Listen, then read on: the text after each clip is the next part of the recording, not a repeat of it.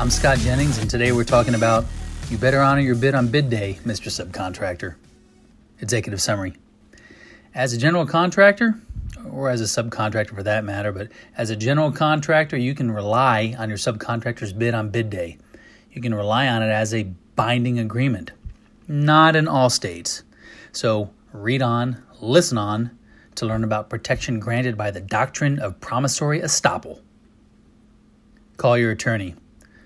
I'm not a lawyer, and I don't know what state you're in, so consult your attorney about what we're talking about today or what's in the actual article, but know that there's a reasonable chance that you can get whole on the difference between the bid day subcontract price and the one you had to actually contract with actually out on the project because your subcontractor from bid day didn't honor his or her quote that you relied on when you turned in your bid.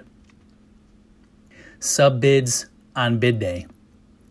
As a GC, a significant percentage of your bid is probably going to be subcontractor work. And did you ever have a subcontractor call you after the bid went in and say, hey, I turned in that bid yesterday, but I can't do the work for reason X, Y, or Z. You received the bid via phone or a fax or email or mail, whatever. And you should expect that that is an actual bid you can rely on and it's fully binding even without a subcontract. What's a doctrine?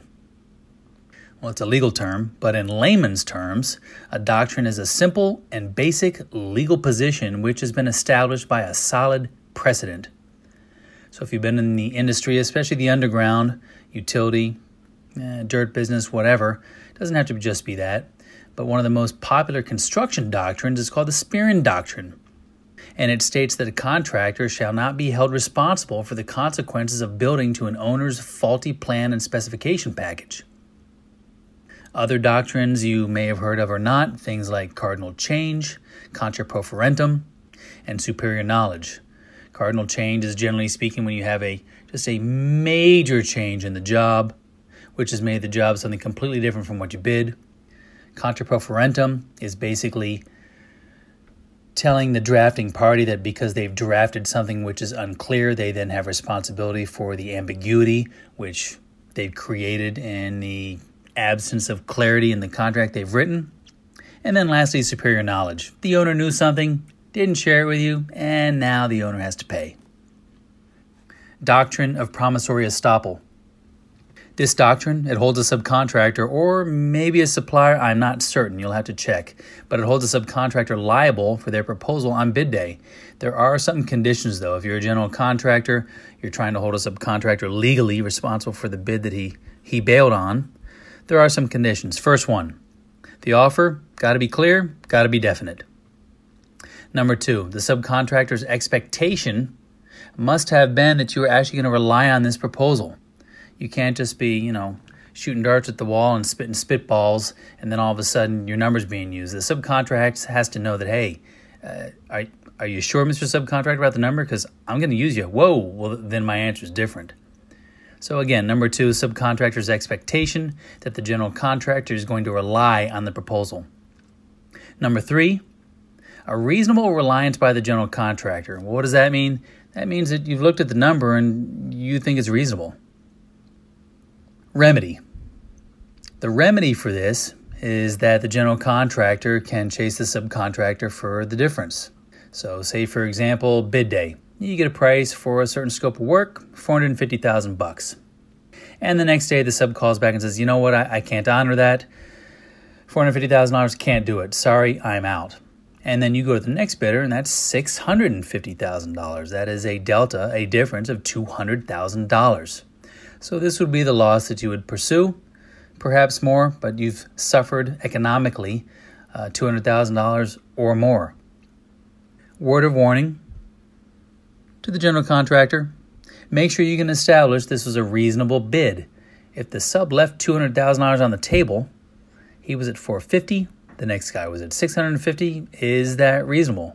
Does this contractor or subcontractor have a pattern of coming in significantly lower than other subcontractors on bid day? Maybe he or she is always right there in the race.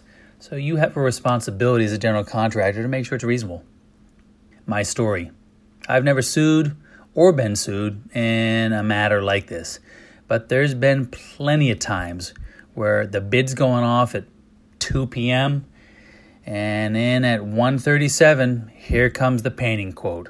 Or if you're in a similar business to mine, here comes the electrical quote. And sometimes 20 minutes before bid time might be kind. The electrical quotes always come in late.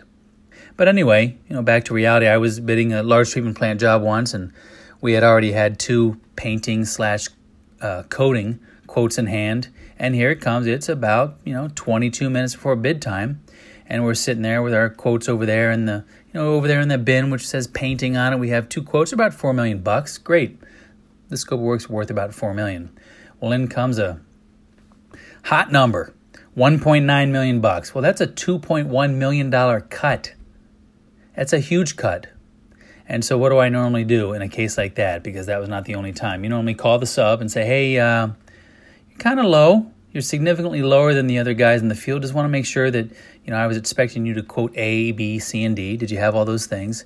Okay, the job is, 3 years long. Okay, you knew that. All right, so sounds like you've got everything covered. Just making sure you're comfortable with your number. It's a little bit outside of the range of all the other guys on the job. And when he says, well, you better add $1 million, or no, I'm good with it, whatever it is, listen to what he says and take responsibility, because even if you are successful on this claim to chase this guy for a $2.1 million, mistake or whatever it was in his bid, doesn't mean he's going to have the money to pay you. And I can't say that I'm sitting there on, several years ago when I was bidding all this work, I can't say that I was sitting there thinking, oh, well, if this doesn't go through, I'll just, pursue him on the doctrine of promissory estoppel. No.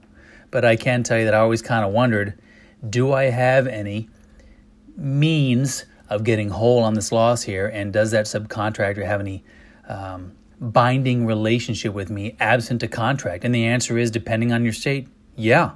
There was no contract in effect, but by submitting a bid and all the conditions I listed above, yeah. If you're in a state which has, the doctrine of promissory estoppel established there, then yeah, you probably have a means of chasing the subcontractor for the difference. Work safe.